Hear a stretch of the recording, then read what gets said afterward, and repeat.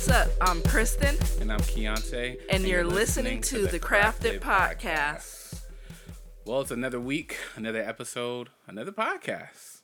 We want to thank you guys for tuning in and listening to us. We know that there are a million other podcasts out there in the world, but you're here with us, and we appreciate that. Thank you. We do appreciate you. So how has your week been so far? My week has been sleepless. Sleepless? No, that's not the right word, is it? It's been You gained more sleep? Yes, more rest? sleep more. It's been more restful. Yes, there we go. I don't know. Listen, it's late at night. I'm tired. I don't know. Because right now I'd be putting on my mask and ready to go down. Lay down. But yeah, so it's been like a week with my sleep apnea mask thing, CPAP machine, and I feel more rested. I do. I feel like the day is clearer and all that, and so I'm really enjoying that. So my week has overall been good. I've been really productive, and so I feel like I have a new lease on life. That's good.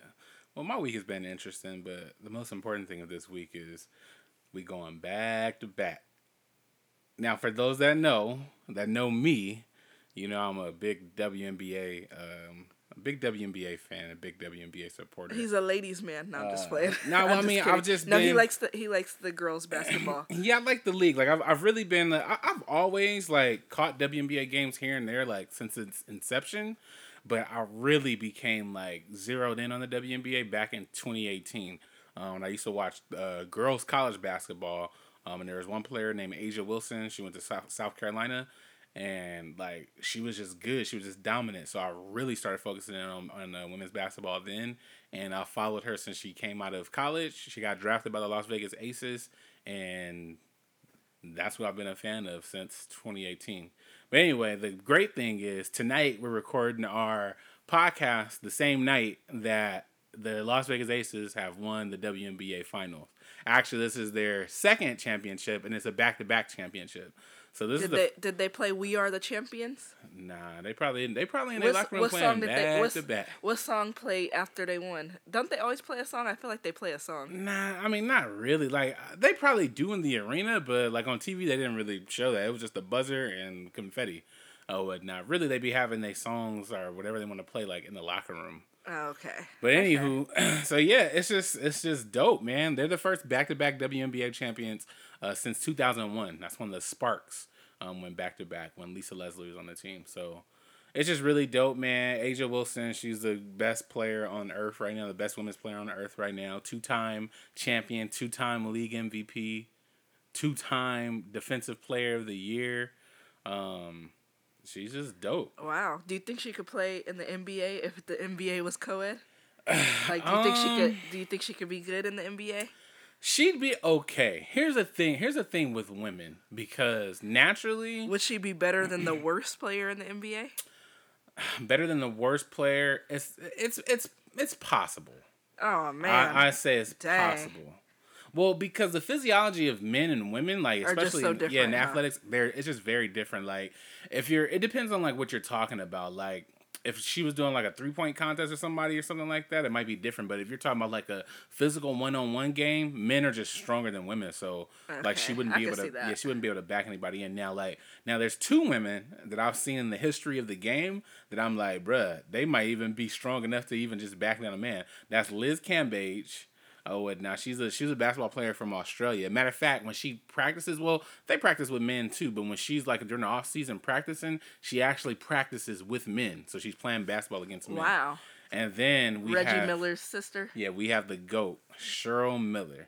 Ah, man, people really didn't get a chance to see her because Is she still alive? She's still alive. Yeah, she's still alive. I'm the worst, huh? Yeah, actually, she's a big women's game advocate. Matter of fact, I follow her on social media, and there's something going on at RCC right now with the women's basketball team, and she's trying to advocate for them because the school essentially is has cut their funding, but hasn't cut the men's team funding or whatnot. So they don't have the equipment and supplies that they need. So she's speaking out against that because that's where her and Reggie Miller are from. They're from Riverside.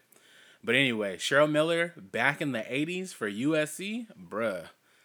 In my book, Cheryl Miller is the greatest women's basketball player of all time. college, or she never got a chance to make it to the WNBA because she got injured before the WNBA actually started or was created. So she never got a chance to play there. But bruh, watching her and watching her play college basketball, she essentially changed basketball. Like she changed the way, especially women's basketball is looked at. She was just so good. She was This literally, could probably be our random fact. yeah, she was literally like Magic Johnson, like, in college, and she was just unstoppable. She played in college, won a couple national championships, went to the Olympics while she was in college, won gold. Like she still has records in USC. Like I said, she played in the '80s. She still has records in USC that haven't been broken yet. Matter of fact, she has a high school record that hasn't been broken in Riverside. One game, the good story, I guess, yeah, this will be our random fact. A good story about her is that, like I said, her brother's Reggie Miller, which Reggie Miller was one of my favorite players of all time. I'm an Indiana Pacers fan. Okay. I'm a LeBron fan. Yeah, Whatever team he's on, that's the fan I am. Yeah, it's because of Reggie Miller that I'm a Indiana Pacers fan. It's because of LeBron James. I'm a basketball fan. But anywho, the story is like one day they both had games on the same day, right? And so Reggie Miller's playing his game. Reggie Miller, he gets a career high. He drops about like 34 points, right? So he can't wait to get in the car and tell Cheryl Miller, like, hey, I just broke a record, a men's record. Like, I done got 34 points in the game. We won the game. You know what I mean? Like, how about that? And then so she's quiet in the front seat, and their dad is quiet in the front seat. And then she turned around and says, yeah, I had a good game too. I scored 104 points today. Bruh, so yeah, she holds the record for the most points scored in a single game. She holds the record for the most points scored in a single season. Bruh, she was just dominant. So if you guys get a chance, definitely go look up her highlights on YouTube. And there's also a documentary about the USC women's basketball game. It's called The Women of Troy. But it's focusing more so on her, but she also had teammates that are legends too. Like it's her, it's the McGee twins. The McGee twins. There's a basketball player named JaVale McGee. He used to play for the Golden State Warrior. He's the son of one of the twins. You have Cynthia Cooper.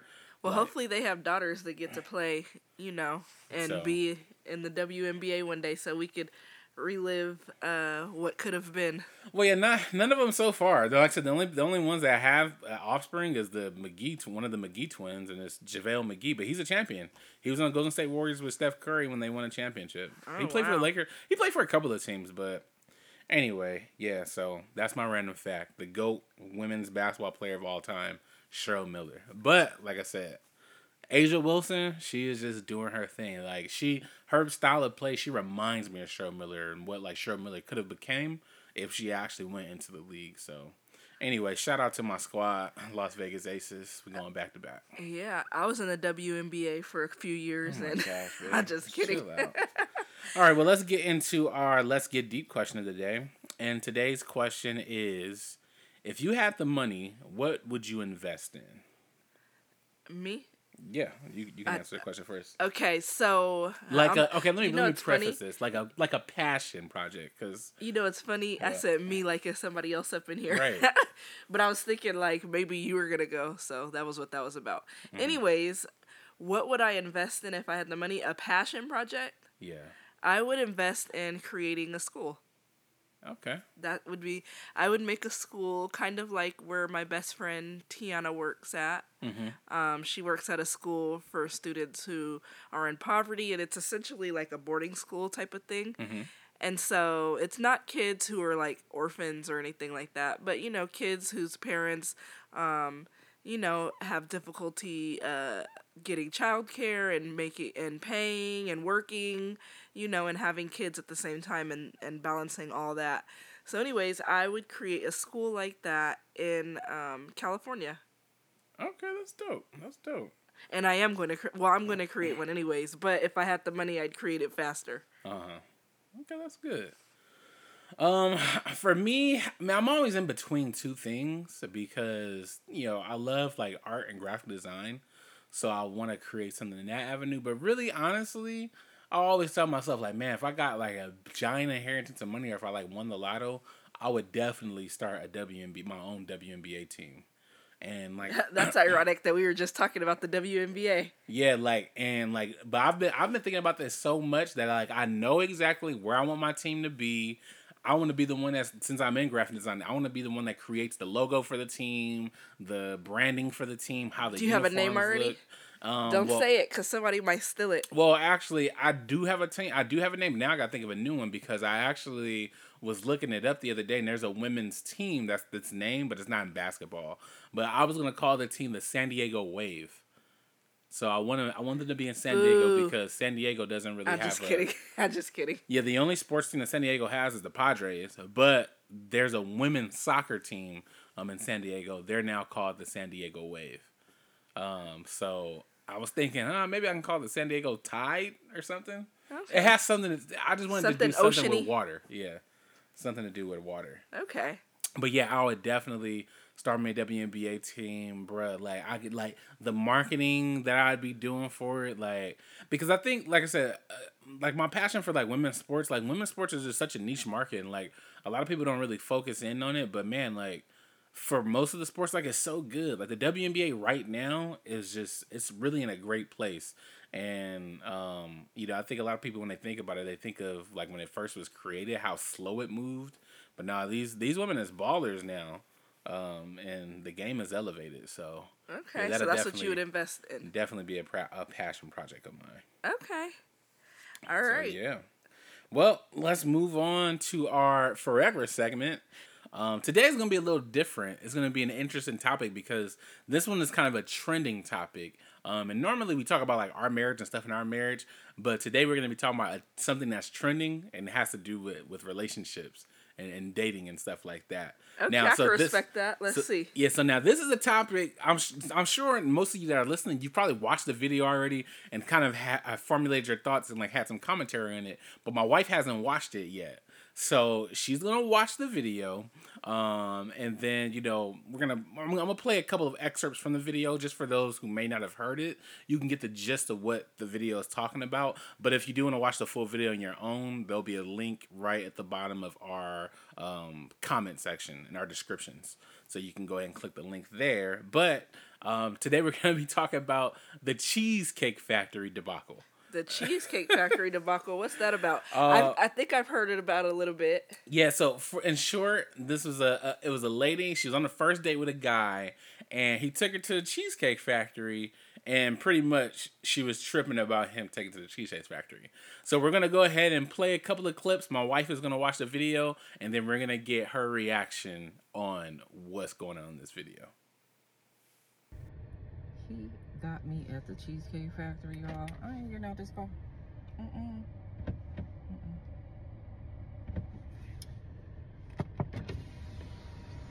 Yes. Would you want me to open the door for you? Look.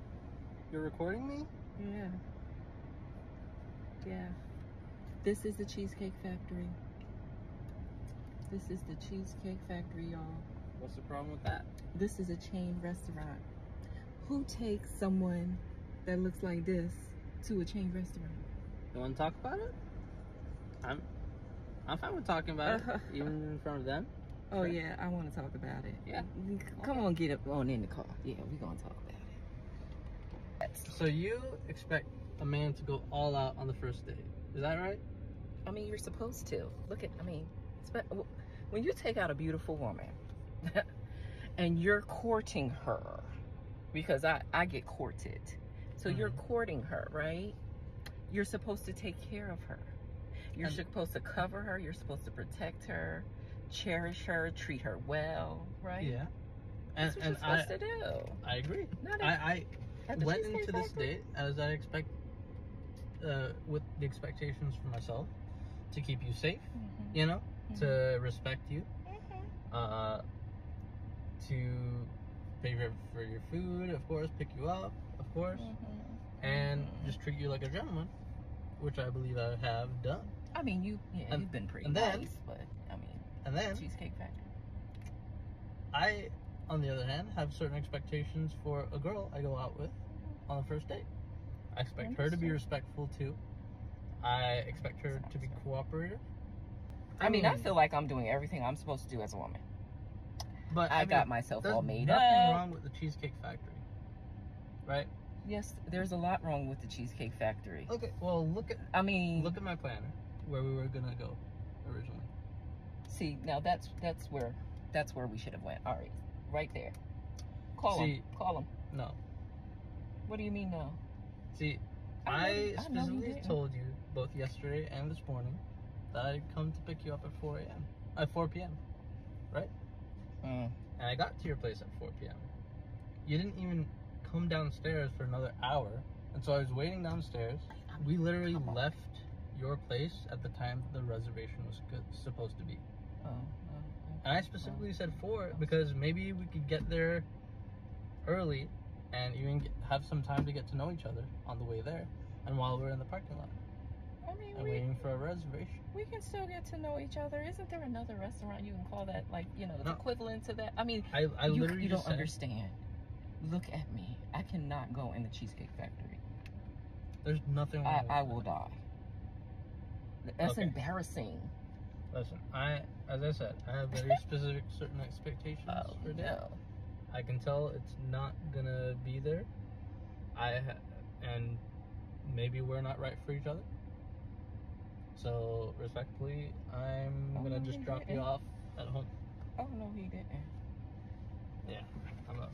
So, you just want to call it a night? I mean, Isn't there some kind of compromise or something? Okay, so now after watching that video for the first time, what are your initial thoughts on that? Bro, she's so delusional. And usually I am like pro-woman. I could find a way to support the woman no matter what. And when I first heard about this video, I was thinking, you don't take no high-class woman to no Cheesecake Factory as a first date. You should be able to look at a person and tell. But low-key, so it was just totally her fault. Because he had other reservations. Mm-hmm. And, and he was going to take her to a high-class restaurant. But then she took too long. And so he was like, well, I guess we got to go to Cheesecake Factory. So low-key, that was her fault. Number 2, he was getting so tongue-tied because you can't out-talk a woman. You're not going to be able to out-argue a woman. But he was getting tongue-tied and uncomfortable. But I'm glad he, stood his boundary. He basically stated his boundary, and he stood by that. And, she kept making mention to the fact that, they're basically not there in a relationship and for certain things.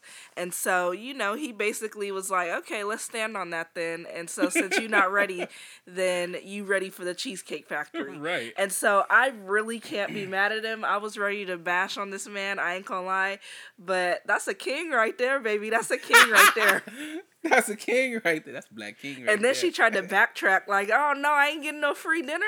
Bruh. And then she acted like she was just America's Next Top Model. Not that she was ugly or nothing. That girl had on purple lipstick and a green dress. She was out there look like a Joker. No, she wasn't bad looking. That outfit. But she was acting like she was literally America's Next Top Model. Like she Tyrus. Yeah, and then she recorded it like she was really gonna have a point. No, sis.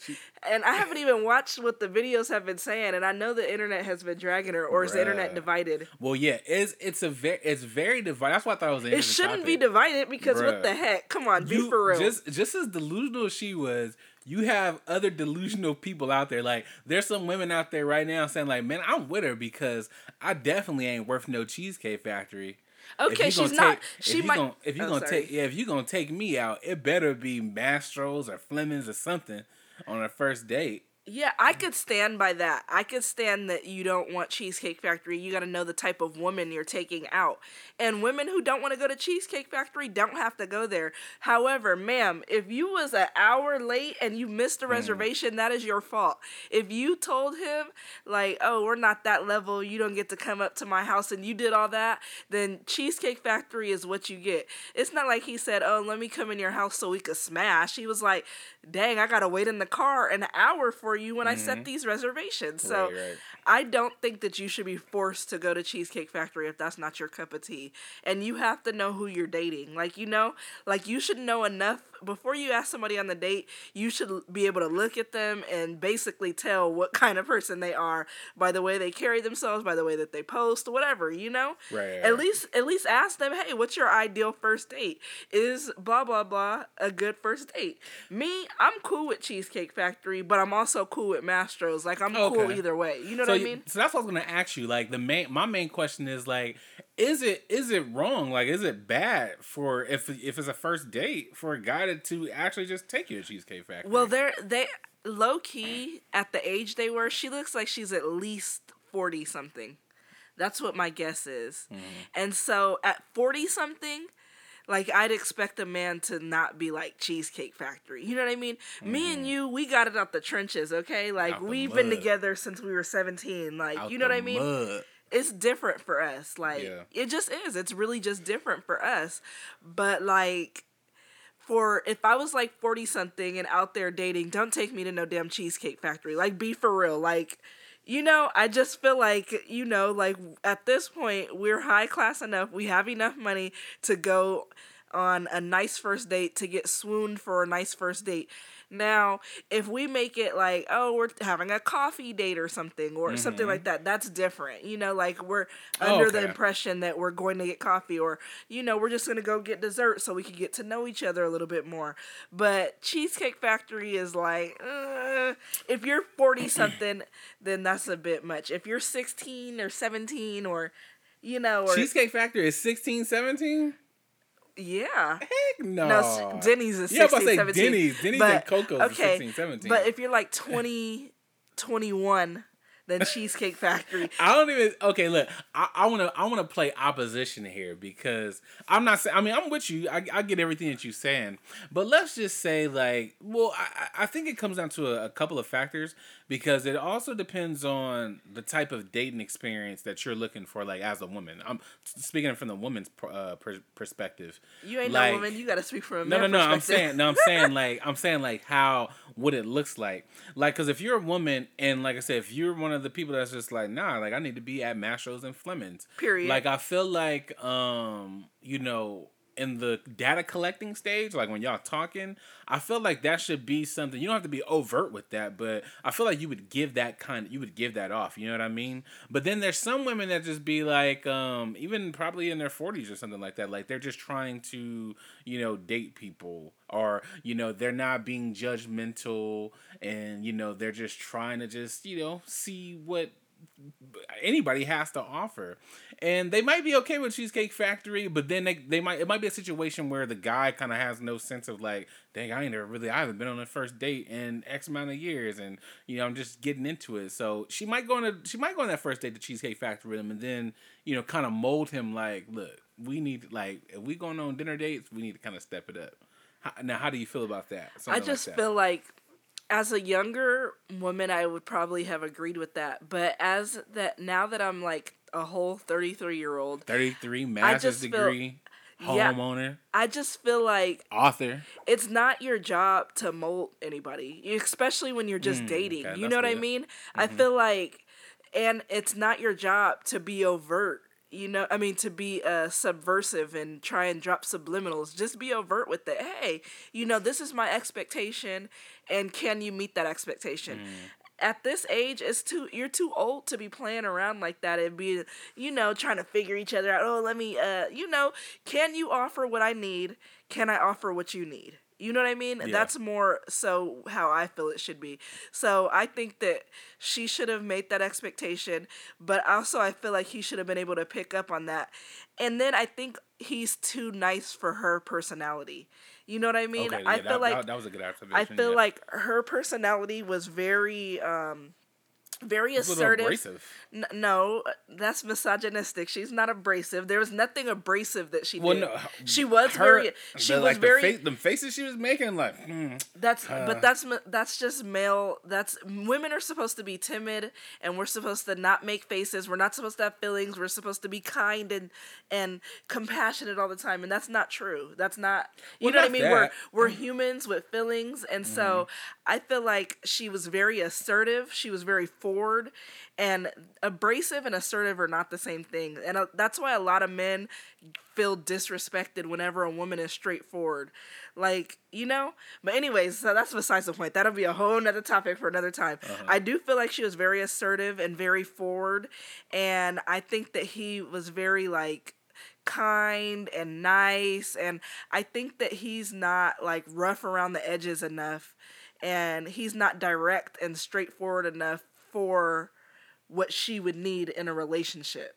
I do think he was very kind, and I think he handled that like a gentleman. Oh, yeah, he handled it well. Because a man, the type of man that she would have needed is the type to be like, you know, like, oh, nah, we not going like date over. You know what I mean? Mm-hmm. But there's nothing wrong with that either, though. Yeah. See, why I said abrasive, there was just a part in there where he was like explaining himself, and he was like, well, you know, like, you know, I asked you to be ready at this time and blah, blah, blah. And then she was like, well, I'm doing everything a woman's supposed to do. Oh, not, because I'm supposed to be courted. I was thinking like, girl, what? Okay. All right. That wasn't abrasive. That was delusional.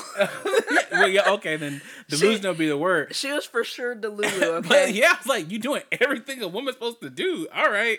And what is a woman supposed to do? That's what was just... Well, I think she was talking about like getting made up. Yeah, getting ready. She's been Girl, listening. She had that damn purple lipstick on. Is it 2010? Like, what? Honestly, she's been listening to Shara Stevens, and which I think that's her last name, Shara Stevens, the Sprinkle Lady. Yeah. And listen, Sprinkle Lady has a lot of gems, but don't let this lady have y'all out there looking crazy, because she was a little delusional, and what she should have done is like, you know what? This is how I would have handled the situation if I were her. I would have said, you know what? I apologize I didn't let you up. I apologize that, for whatever, I apologize for the miscommunication. Mm-hmm. I really don't like Cheesecake Factory. We could either just call it quits right now, or we could try date number 2, and I'm going to be on time, and I'm going to make sure I communicate with you, and blah, blah, blah, blah, blah. Bingo. That's how I would have handled it. Bingo. I mean, that thought is a great rational thought. I'm just like, there's a thin line between, like, I don't like this restaurant, and, like, you taking me here? I'm just up an echelon and blah, blah, blah in my highlighted green dress or whatnot. And the crazy thing is, like I could see, like, if she was trying to scope out, like, if this dude is like a little broke or something like that. I see if she was trying to scope that out for him taking her to Cheesecake Factory. But he was like, well, look, this was my original plan. Then showed her the plan. I'm like, I was gonna take you to this restaurant. I'm guessing it was a bomb restaurant, because she was like, oh, go ahead and call him. Like, call him, girl. She was just trying to get her a free dinner. Yeah, like, okay? Girl, what did you do? That's like, see, she now, was trying to get her a free dinner. Was that delusional or was that abrasive? She was like, call him. I was like, what? Like, who is she? First off, don't touch my car. She talking about calling. She was very delusional, but she knew she had I don't want to call him soft, because I don't want to buy into the. He was being a gentleman. I don't want to buy into toxic masculinity. She was taking advantage of him being a gentleman. Yeah, she was taking advantage of him. Because listen, if I were a man, I'd have been like, "Girl, get out of my car and walk home too." See, that's not right though. That's not right. Man, I would have. But he handled it. He handled it the correct way, and I'm glad that he's not. He said, "Oh, we're not going to work out for each other," but it made him very uncomfortable, and so we'll see what his dating life has to offer, and we'll see, if he ends up married to somebody. His dating life probably about to go up, because you know what? Me being a man, there's just a couple things I scoped out. Number one, he was very organized. Most men, I feel like, aren't as organized is that, like, the man had a plan. He had a set plan of a restaurant that he was originally going to go to. He gave her a certain time, like, okay, just be ready by then because so we can get here. And he said, you know, in the video, in the long form of the video, he was like, well, I planned for us to get here, and we're going to get there, like, maybe 30 minutes, a little bit early, so we can go to the bar and actually talk before dinner and, like, you know, get to know each other. And then have dinner. So I'm like, the bruh had a plan. That's really not even that, you know, that normal for men to be doing. Then on top of that, like, he was being a straight gentleman, trying to get out the car, open the door for you, just being very polite. And the fact she locked the door, that's in his car.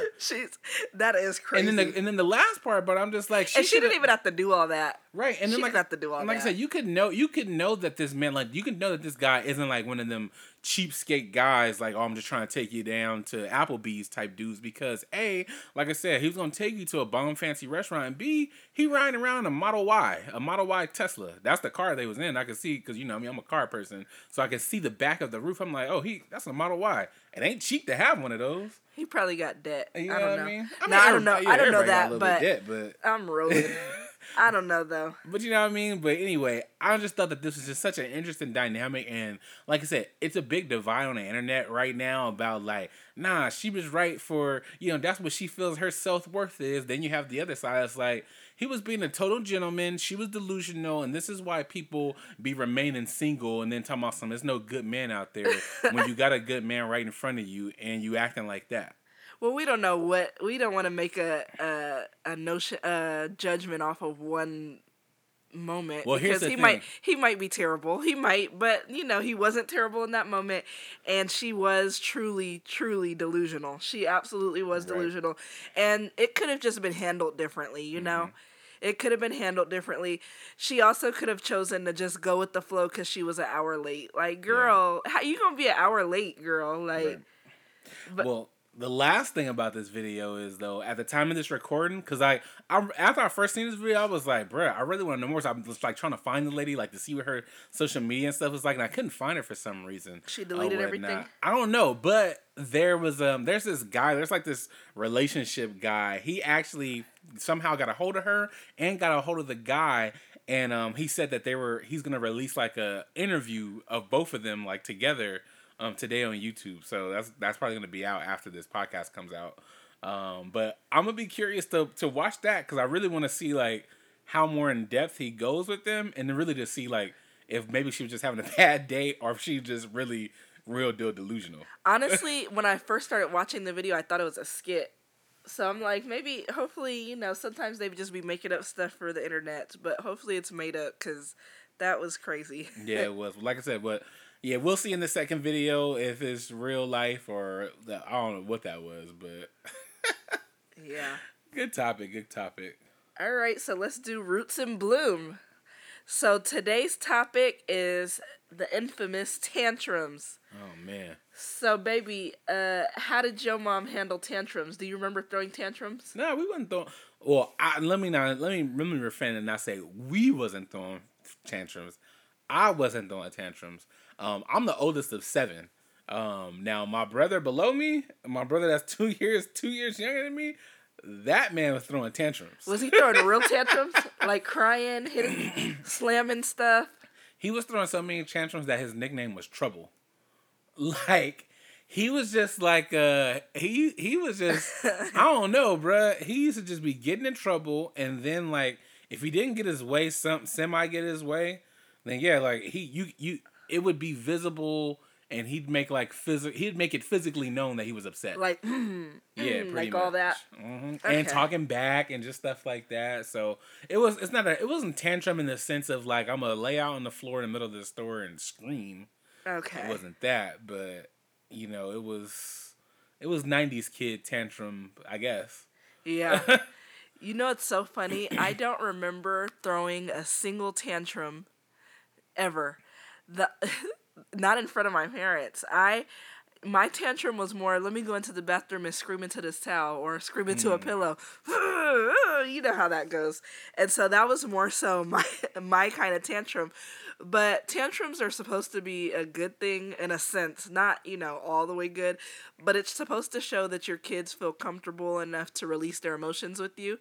And so, even as adults though, we sometimes feel a little tantrumy going, Like, Yeah. I don't know, I feel tantrumy as an adult sometimes. Sometimes I just want to scream into a pillow or not do what anybody says or, just stay in my room or whatever. Mm-hmm. So it's hard navigating our emotions and stuff. But anyways, so how we handle tantrums, how do we handle tantrums with our children, baby? Well, we're doing a little bit different than like I guess how we were raised. Because we're doing I always get the term. We're doing like reform parenting. Or what's the term you always use? Authoritative? No, not that. It's not gentle parenting, but it's I don't know. I don't know. You call it another word, but anyway, I'm gonna just say reform parenting for the sake of it. But we're doing reform parenting, so with tantrums, we're normally like we have a house that's upstairs, downstairs. So you throw a tantrum, that's a quick trip to going upstairs to your room and being in your bed, or we're taking away a privilege because like the privilege for our kids right now is the tablets, their iPads. So you have a big enough tantrum, or we notice that your attitude is kind of getting tied to like your iPad use, then we'll just go ahead and take that away. Yeah. Yeah. Oh, are you thinking of a conscious parenting? Oh, I guess. Yeah, I guess that's or the term. positive parenting, attachment? Positive parenting. There we go. Okay. Because I always say gentle parenting. You always correct me on that. Yeah, I only correct you because people are like, so they just hate Scared the term. The word gentle yeah, parenting. they hate the term, and it's like, it's one of those inflammatory words now. So I just like saying conscious parenting because it sounds like, we're just being conscious of our decisions. But yeah, so the way that we usually handle tantrums is, it's all about how you word stuff. Because if you say, oh, you're saying go to your room, then people will be like, oh, you're just punishing them. It's more of like we have you take a break so you can reflect. And so that's how we kind of word it to them so they don't feel like, oh, we're getting banished. I think you need to go take a break. And I think because, you're escalating everybody and that's not fair to the family and blah, blah, blah, blah, blah. So that's often what we do. We also have them complete worksheets sometimes, like on emotional regulation, or watch a video on emotional regulation, or we just talk them through it. We'll have them model it the next time. I have them go in the garage and jump on the trampoline, to release some to release some stress, to release some energy, whatever I need. And it's really for me to de-escalate myself because I find myself getting escalated by tantrums. You? I mean, yeah, I just don't like I said, since we come from the house of 90s, like I just don't rock well with tantrums, especially if you're in an environment where you're kind of getting everything that you need. You know what I mean? True. Because I feel like the tantrums can just borderline like just like you're spoiled, like you're becoming spoiled. Like you getting fun Fridays. Every Friday we do a thing called Fun Friday where pretty much we're either watching a movie, the kids are on their tablets, and we go and get their favorite fast food that they want. Even though they always ask for pizza on Fridays. I don't know why they never change it. But yeah. You're getting Fun Fridays. You got access to tablets, Disney Plus, Netflix. You got access to all this stuff. You got toys galore in our house. About 60% of our house is y'all toys. You know what I mean? Like, y'all living good. Y'all got y'all got a whole pantry with snacks that y'all just walk in there and get. Like, y'all got it good. We doing all this stuff for you, putting you in all these activities. You in jiu-jitsu right now. And then, going places, traveling. Our kids have I talk to people about traveling. Our kids have traveled more places, Hawaii, New York, Atlanta, more places than regular adults have traveled. So I feel like when we give our kids all these experiences and things at their fingertips, it's almost like, how dare y'all just be tripping when I say, oh, can you pick up your backpack off the floor? Well, yeah, I kind of agree with that too, and it is one way to look at it, but the more appropriate lens to look at is that all behavior is a form of communication. Every behavior that any kid does. And so, although a tantrum can be, a lot of times it is unwarranted, but most of the time it's going to be like because they're basically protesting the lack of control they have. And so as a kid, yeah, you get all these things and you don't have to really worry about a lot, but you also don't have any kind of control over anything you say over anything that happens to you, basically. Yeah. Like we tell you when to get up. If we say don't go to the bathroom, then most of the, you know what I mean? We basically control your every move in a sense. We tell you when to have a snack. We tell you when to eat. We tell you when to go play outside. We tell you when to go to bed. We tell you when to take a bath. We tell you when to turn off the TV, when to have tablet. And so as an adult, we have free reign to do the things that we want to. But kids are having, they have difficulty, they're protesting that lack of control they have, and that does kind of suck. Like, if I just told you, when I tell you, hey, can you do this for me, and you don't do it instantly, you know what I mean? Mm-hmm. Imagine if you had somebody like, no, do it right now. And so I had, like, kind of a moment today with Autumn. She had taken her shoes off and just kicked them off and was, like, relaxing on the couch after school. So I was about to say, get up and put those shoes away. Like, I was just about to say that. But I looked at her, she was like, oh, I'm so relaxed right now, Mom. And I was thinking, dang, I could literally I could have her to get up and pick up her shoes. But dang, she's literally just relaxing for a moment. So I just said, hey, after you're done relaxing and everything, can you get your shoes for me? I don't even know if she ended up getting the shoes, but it just isn't really a big deal in the grand scheme of things. And so I think oftentimes we do have to truly remember that, kids don't have any control over things. And so sometimes when they're throwing a tantrum, they're protesting that lack of control that they feel. And just imagine how frustrated you would feel right now as an adult with that lack of control, even having everything that you need. And it's kind of, I guess in a sense, it's kind of like God gives us everything we need. But then when he says no to something, then we get an attitude. If he shuts a door or opens a door that we don't want open, we get an attitude. And so, kids are just like us. They're just little people with little feelings, and I think oftentimes we forget that. Yeah. But, so I want to give a few tips on how to handle tantrums. So the first thing is obviously to stay calm, because most of the time it's not about you. It's about their own feelings, and so we have to remember that. Secondly, safety is a priority. So if your kid is like, banging on the wall or trying to hurt themselves or hurt somebody else, you need to immediately cease that behavior, even if you have to hold them down. You know what I mean? Like, we're not supporting acting crazy. Like, we're not going to hurt anybody, and we're not letting you hurt anybody, all that. So safety is a priority. Another thing you could do is in that moment, like, you could think like, what are they protesting? What is this about? So what is the reason? What is the trigger? And you could offer, some comforting words or a hug. You could say, hey, I know it sucks to have to do this. Give me a hug, and then we'll take a little 30-second break. We'll take some deep breaths, but we have to do this. This is something that we need to do. And so it's just really be understanding, offer comforting words and a hug, figure out the triggers.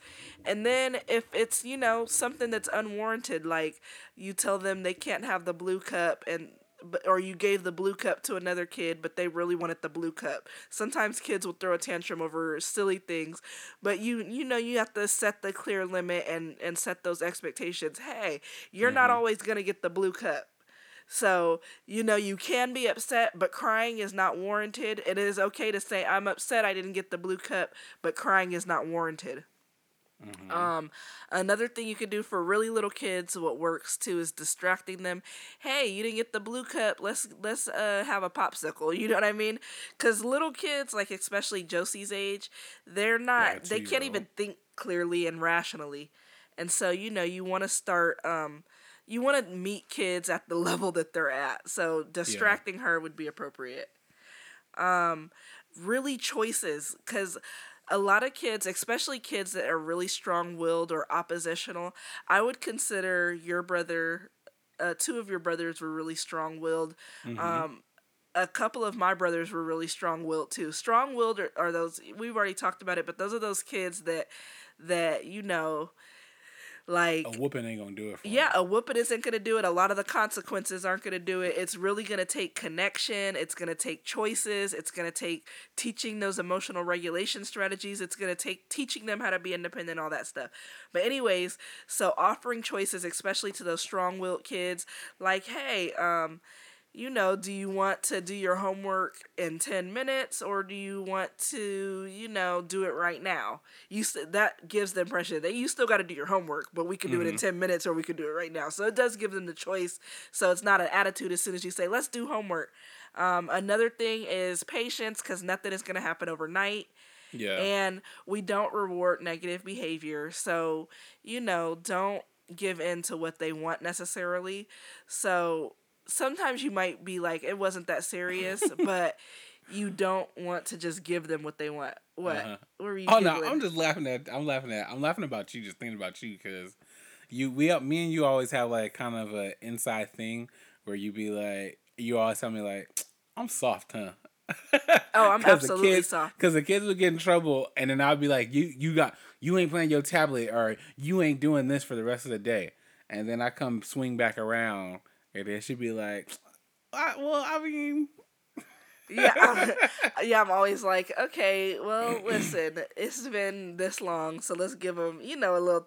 I have to do better at that, because not that I'm rewarding the negative behavior, but I feel like sometimes when I'm upset, we both go like, we overdo it on the consequence, and it's sometimes it's not a logical, and it's not a logical consequence. It's like when you get into like a battle with the kid, you know what I mean? You go back and forth and stuff, and the kid is acting up and being defiant or obstinate, and you're like, okay, you're not getting your iPad today. We're going to work on social emotional skills.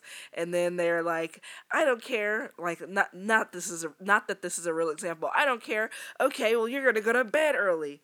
And then they say, I don't care. And it's like, at what point are you going to stop? Okay, now you're going to not have your iPad for a month.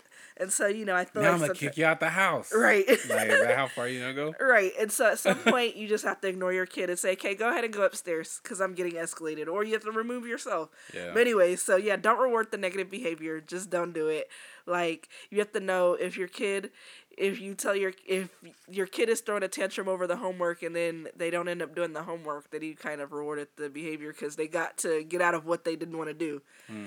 Anyways, and the most important really is teaching those self-regulation skills and modeling the appropriate response. So one of the things that I love to do particularly is I like to have the kids, hey, so we saw what went wrong. We saw that throwing a tantrum and throwing yourself on the floor did not get you what you want.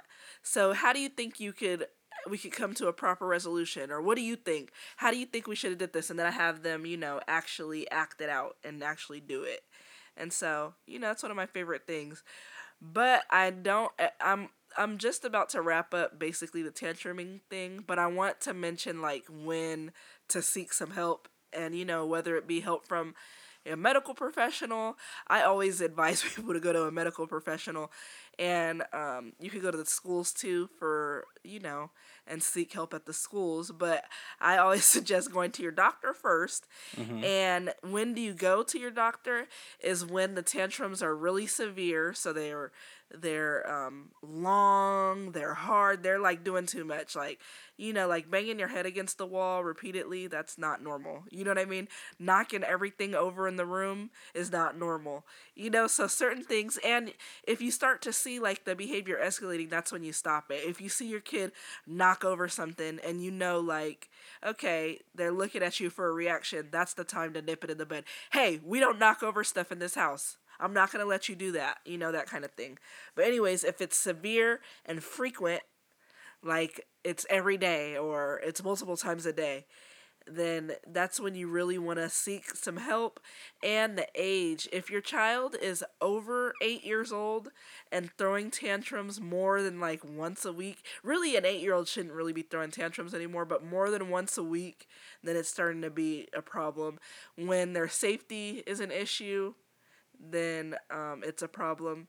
And when, everything you're doing is ineffective and you're being consistent, then it's a problem. So, yeah.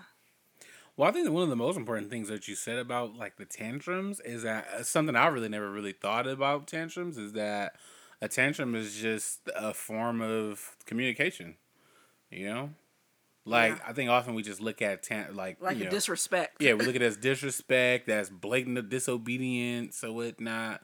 But really, they're just trying to express something that they don't know how to express. Yeah. There's grown adults that still don't even know how to express certain things. So how can we put the onus on a child to be able to clearly communicate? Yeah, we have to teach them. Yeah. So that's good stuff. Alrighty.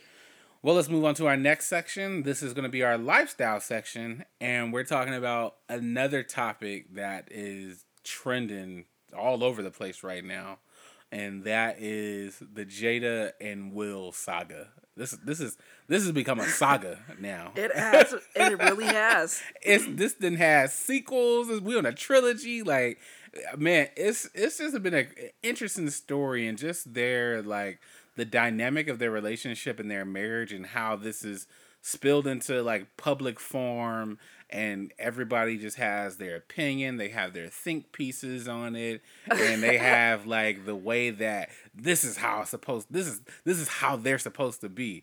So I just thought that it was gonna be interesting for us to really dive into this, because I think for us, we kind of, I think our perspective that we're gonna give in the discussion is gonna be a little bit different than what most people are having online. Not that we have some insight and we know them or nothing like that. Right. But I think most of the people You mean we don't know Uncle Will, Auntie Jada? yeah, but most of the people that are like commenting and having something to say, they haven't read either one of their books. Yeah. And so well, first, before we get into that, I just want to say, bruh, because all this stuff is leading up to Jada's book release, man, I ain't never seen a rollout of a product like this.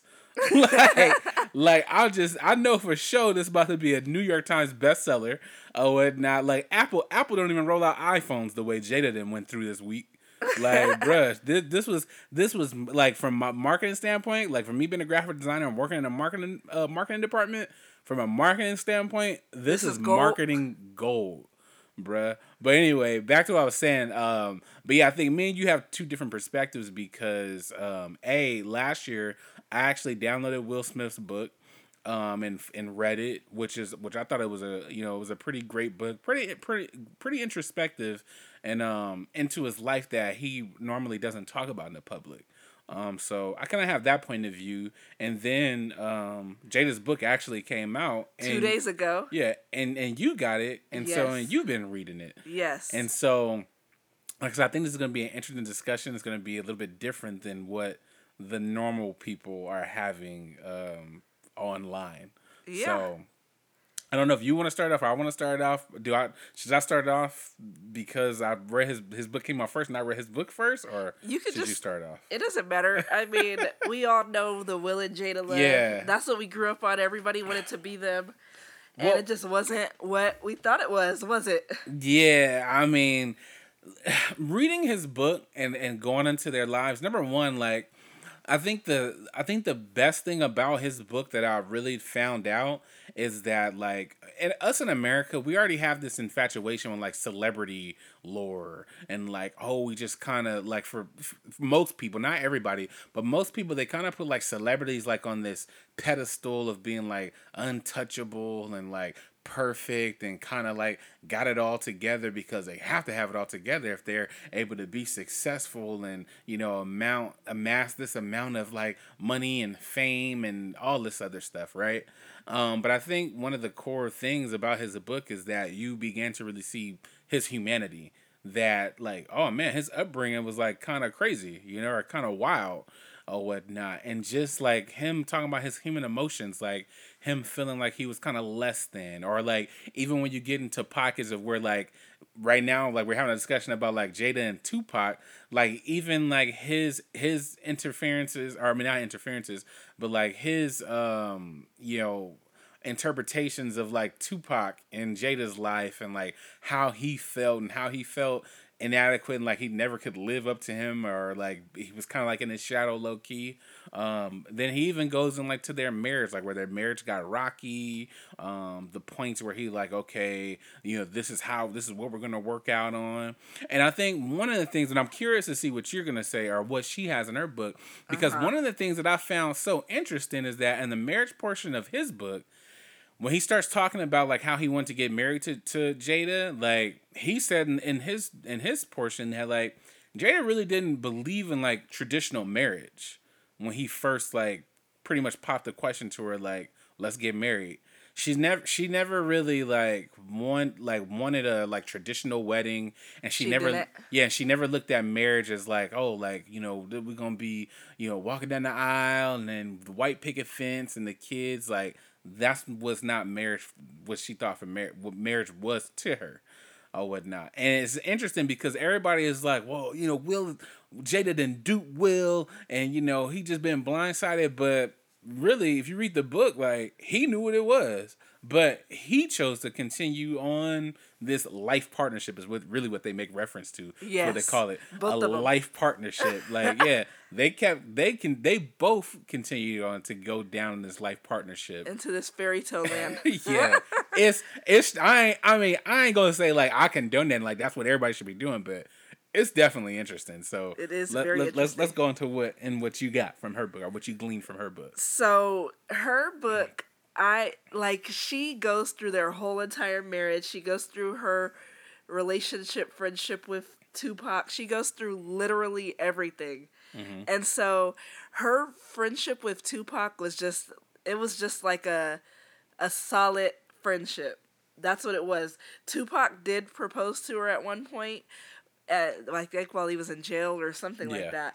But she just was like we're friends. Like we just have this ultimate friendship. So like the ultimate best friendship. Who knows if they would have ended up together or not? But that's basically what she portrays in the book. So that's to kill all the Tupac memes and stuff that I've been seeing. But she really fell for Will because he was charming, he was cheerful, and she thought like he was like too cheerful. Like, you're too funny, you're like, you know, like a goofy dude or whatever. And so when she first met him, he still had a wife and things, and so even though like the chemistry was there kind of thing, but they was just like, you know, nah, you know, he's married. So as he got divorced from his wife, is divorcing his wife, not got divorced. He was divorcing his wife. His first wife. Yes, then they were getting together. So kinda, you know, there's some little drama right there. Like, cause what? Like, bro, you was still with your wife, low key. Like, you know, stop it. Mm-hmm. And so when he pursued her, he basically pursued her with all the bells and whistles. Like, you know, like sending her dozens of roses and going on luxury weekends and all those kind of things. And then at one point during their dating relationship or their relationship, he went back to his ex-wife. He did. He left her. But she was like, yeah, you know, you got to give it a try because you're, you know, your son and blah, blah, blah, blah, blah. Mm-hmm. And so he got back with his ex-wife, but she was like, Jada was scared to lose him, and she just was scared to lose him or whatever. And so they both had a lot of trauma and a lot of childhood trauma, all that good stuff. And she had like ended up going off on him about his ex-wife and all that stuff. And basically Will shut it down. Will was like, no, we ain't bringing that into this. I already lived a tumultuous life. And at one point, Jada literally jumped from the roof to the pool to like, you know, show him like here I am, let's not argue kind of thing. So Jada was like, you know, she kind of lost herself in a relationship. And so she didn't really want to get married. She didn't, like you said, but she got pregnant, and so her mama was like, you need to get married, and, you know, and so she was just like, okay, but she truly did not want to get married. Now, I don't know if she put that in the book, but this is kind of deviating, but I just felt, this was just such a strange thing, like, that I found in his book. When they first got married, or, I mean, when she first got pregnant, she's, like, in the book, Will details, like, oh, you know, we had a night together, and he said literally. Oh, she knew she was instantly pregnant? Yeah. He was like literally like 5 minutes after we got done doing what we did or whatnot, she was like, Will, I'm pregnant. And started crying the whole night. Yeah, she put that in her book. I thought that was so strange. She said she felt like it was like a key in the lock. That's what she felt it. And he was like, girl, you can't tell if you pregnant 5 minutes after it happened, but bruh. Sure enough, he was like, 9 months later, Yeah. Yeah, that's wild. But yeah, so that's why they got married. And so I'm gonna tell you guys like what went wrong in their marriage. Basically, Will was a workaholic, Mm-hmm. and Yep, he said that in his book she too. was not, and she was not emotionally vulnerable, and she wasn't like, she didn't communicate her emotions. And Will, because of his background, he didn't communicate his emotions necessarily, and he always had like a, okay, we're gonna we'll talk about this later, and then they never would talk about it. And so because she wasn't allowed to like show a lot of emotion, not allowed, but because he like nipped it in the bud, like, oh, you're not gonna be talking to me crazy, we're not gonna have that kind of relationship, then they argued very intellectually instead of like showing their raw true emotion. And not that you have to be toxic, but a lot of the stuff was like surface, you know what I mean? Like it Mm-hmm. was, we're having a deep theological logical conversation, and sometimes that doesn't work. They also had different perspectives about everything, and they didn't prioritize their relationship really because Mm. he was working, she was with the kids and working, and trying to do her own endeavors and stuff. But the biggest problem was she didn't communicate her emotional needs, and he didn't like certain things that he should have known. He wasn't like really emotionally available for. Like at one point, she broke her ankle, and it was like all big and purple. So she asked him like, "You think I should go to the hospital?" He was like, "No, you look fine." And then the next day she was like, "I think I need to go to the hospital." He was like, "Oh, I can't." And so then another person had to take her to the hospital, and her leg was broken. So that's kind of like indicative of how their relationship went.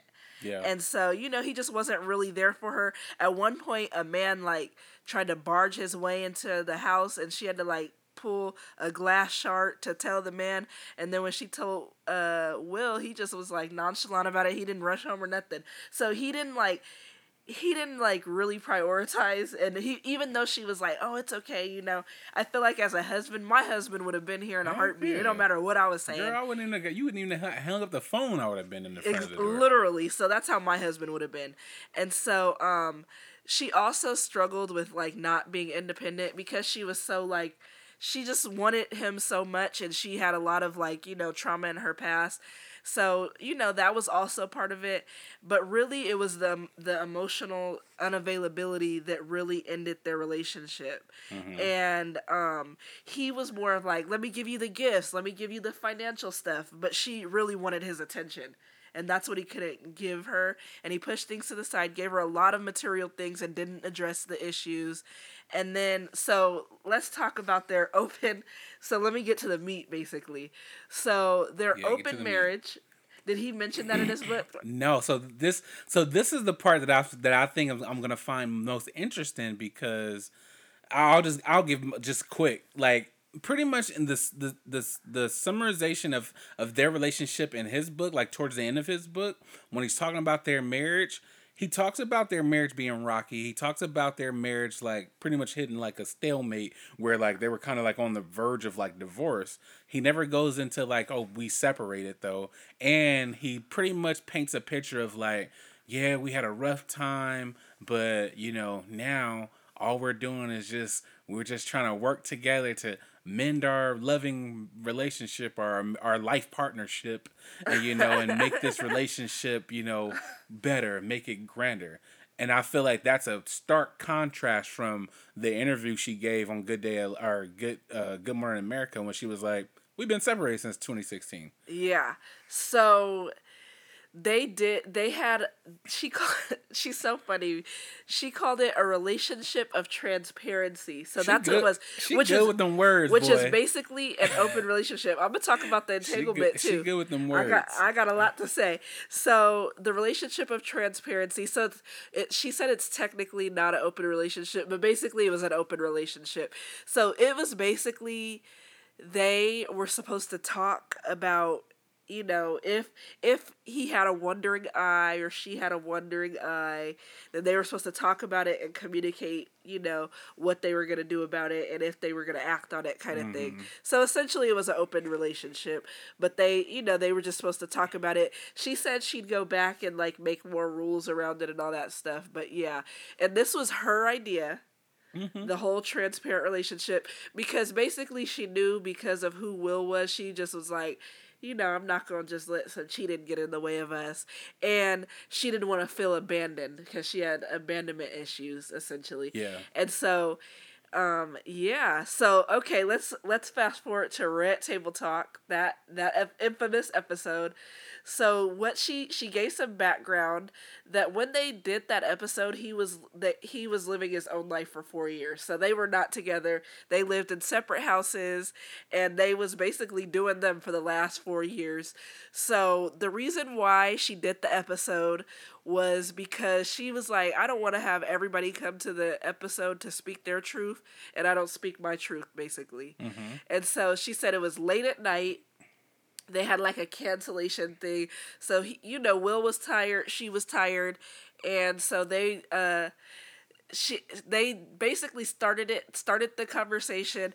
But then Will all of a sudden started basically getting like, a bit emotional about it. Like not crying emotional, but like trying to make it seem like he didn't know. But she said like he knew because they, they're life partners. They have transparent relationships. So, and he had been doing him for the past 4 years. And so she was like taken aback a little bit, but she said she didn't want to oppose him publicly because they're really about their image, as you've seen. Yeah. Like nobody knew anything was Rocky. And so that she didn't want to oppose him publicly. And so, she just basically did it. And she thought of it as basically, she thinks of her marriage now as a path of self-discovery. So with the entanglement, this is a judgment free zone. Entanglement is basically, it's a Buddhist term because she's very like spiritual. They did esoteric. They did ayahuasca. They did some type of drug together and all types. It was ayahuasca. What they talking about. I don't know what the heck. I was like, okay, but anyway, so entanglement is a Buddhist term, and it's basically a human interaction that is not in a spiritual sense or something like that. And so I don't know, whatever that means. So that's why she used that word. Bunch of word soup. And so, basically she just didn't want to oppose her dude, and she didn't have to release the thing, but she was like, no, let's just release it. So against what everybody said, they were like, release it anyways. They were like, no, you guys need to do it again. Release the episode? Yeah, the Red Table Talk episode. And she was like, no, we should just release it. And she said that at the end of the episode, when they was like, ride or die, bad marriage for life, then they had felt connected again, even though that was so cringy for everybody. Bruh. But they said that was the moment they felt connected again. And so, yeah, but essentially from all that, they basically divorce without divorcing. They refuse to divorce because they're in a life partnership. And so they're divorced without divorcing. And so, they just had been separated.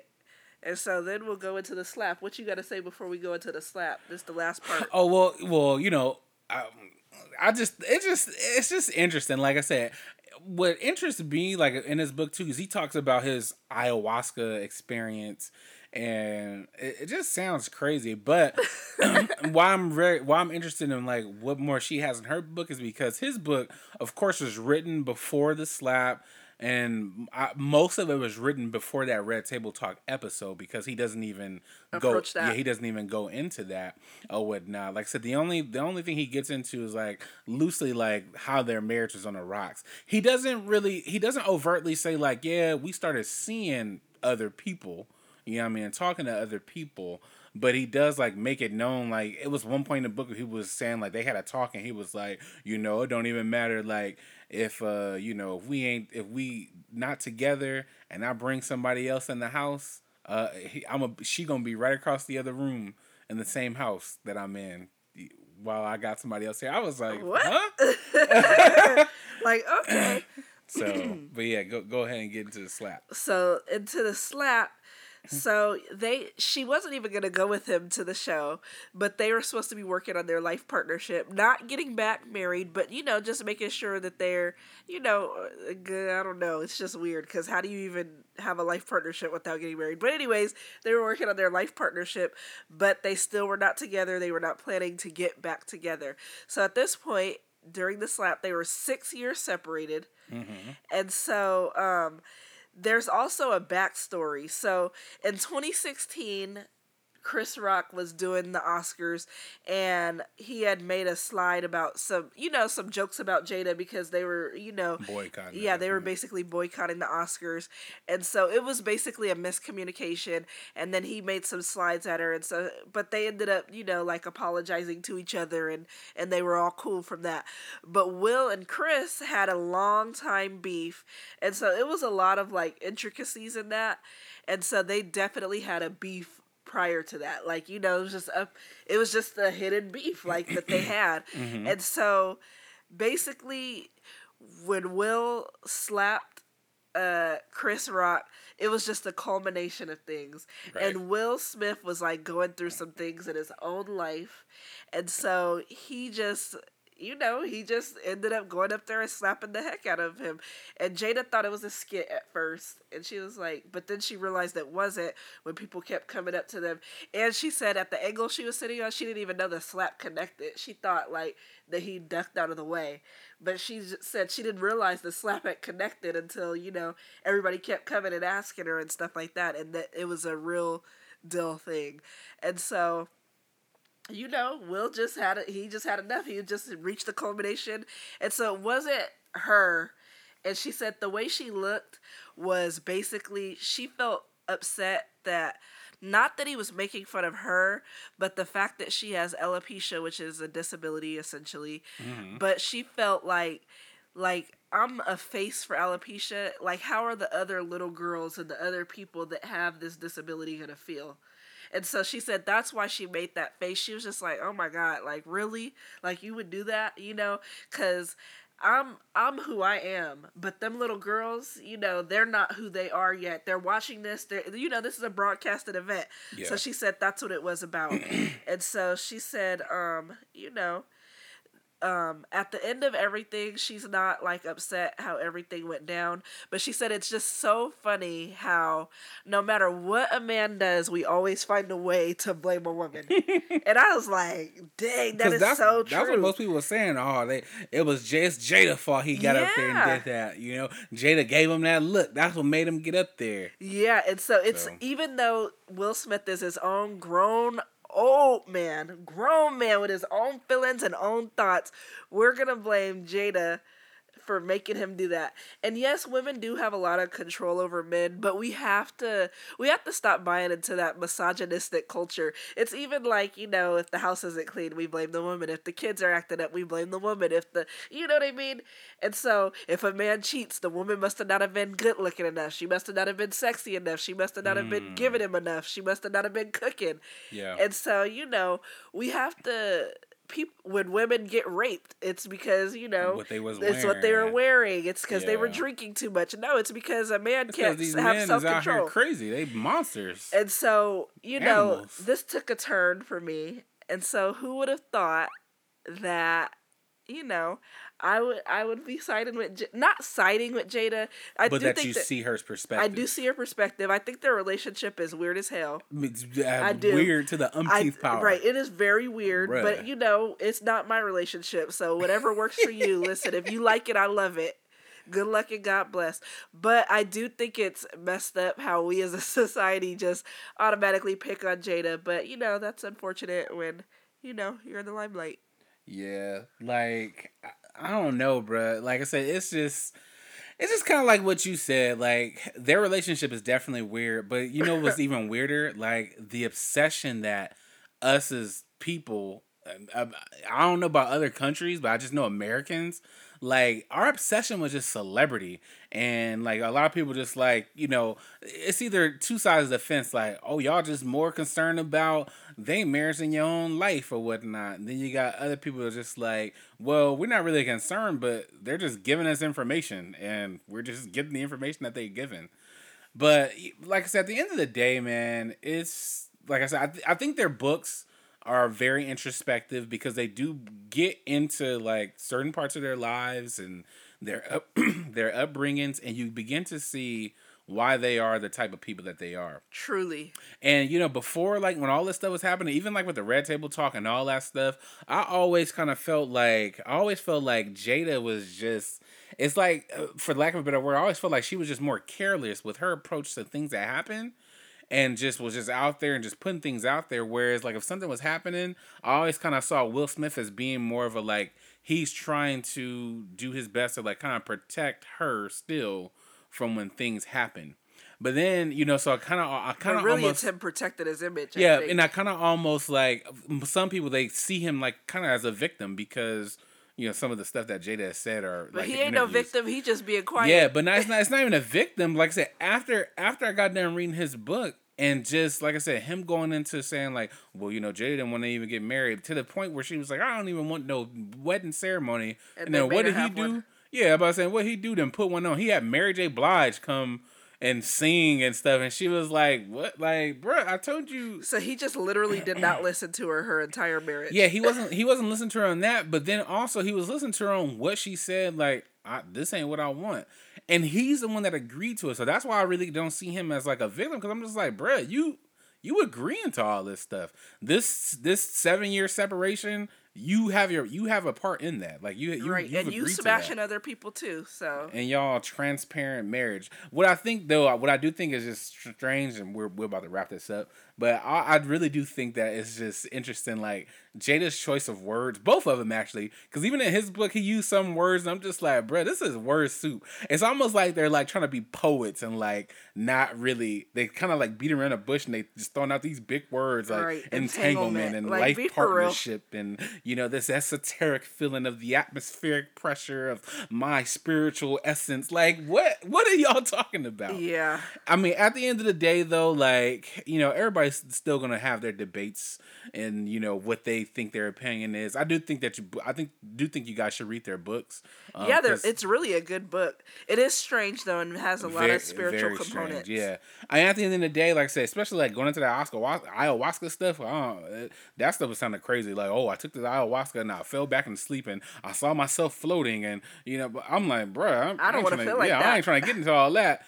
At the end of the day, though, my take on it, bruh, at the end of the day, from what I see, I'm just, I really do hope that their marriage, I hope that it gets to a point where, it's an actual marriage. But at the end of the day, the only thing that's going to actually save that is if they come under, Jesus. yeah, I'm about to say, if they come under the sound of Jesus. Because right now, what they own, it ain't got nothing to do with no God. And the crazy thing is, Will Smith, like in the beginning of his book, he has like a grandmother that's in church, was taking him to church.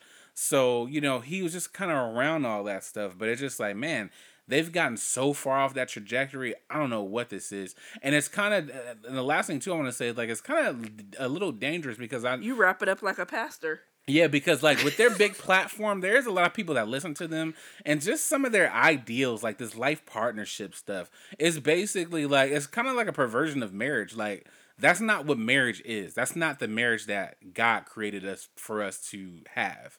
What y'all talking about? Oh, well, we'll never leave each other. We'll just be with each other. Like, bruh, that's weird. And that's just, it's a little crazy. But anyway, again, at the end of the day, the only thing that's really going to save their marriage and save their life partnership to bring it back to where it needs to be is if they fall under some Jesus. Because right now, it's just strange. And learn all about Will Smith and from his book, and even the stuff that you said about Jada, I can understand why their kids are the way their kids are. Hey, don't say that. Our kids ain't grown yet.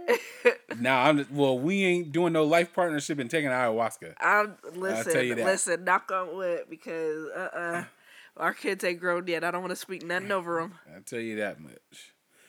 But anyway, this has been our podcast episode for this week.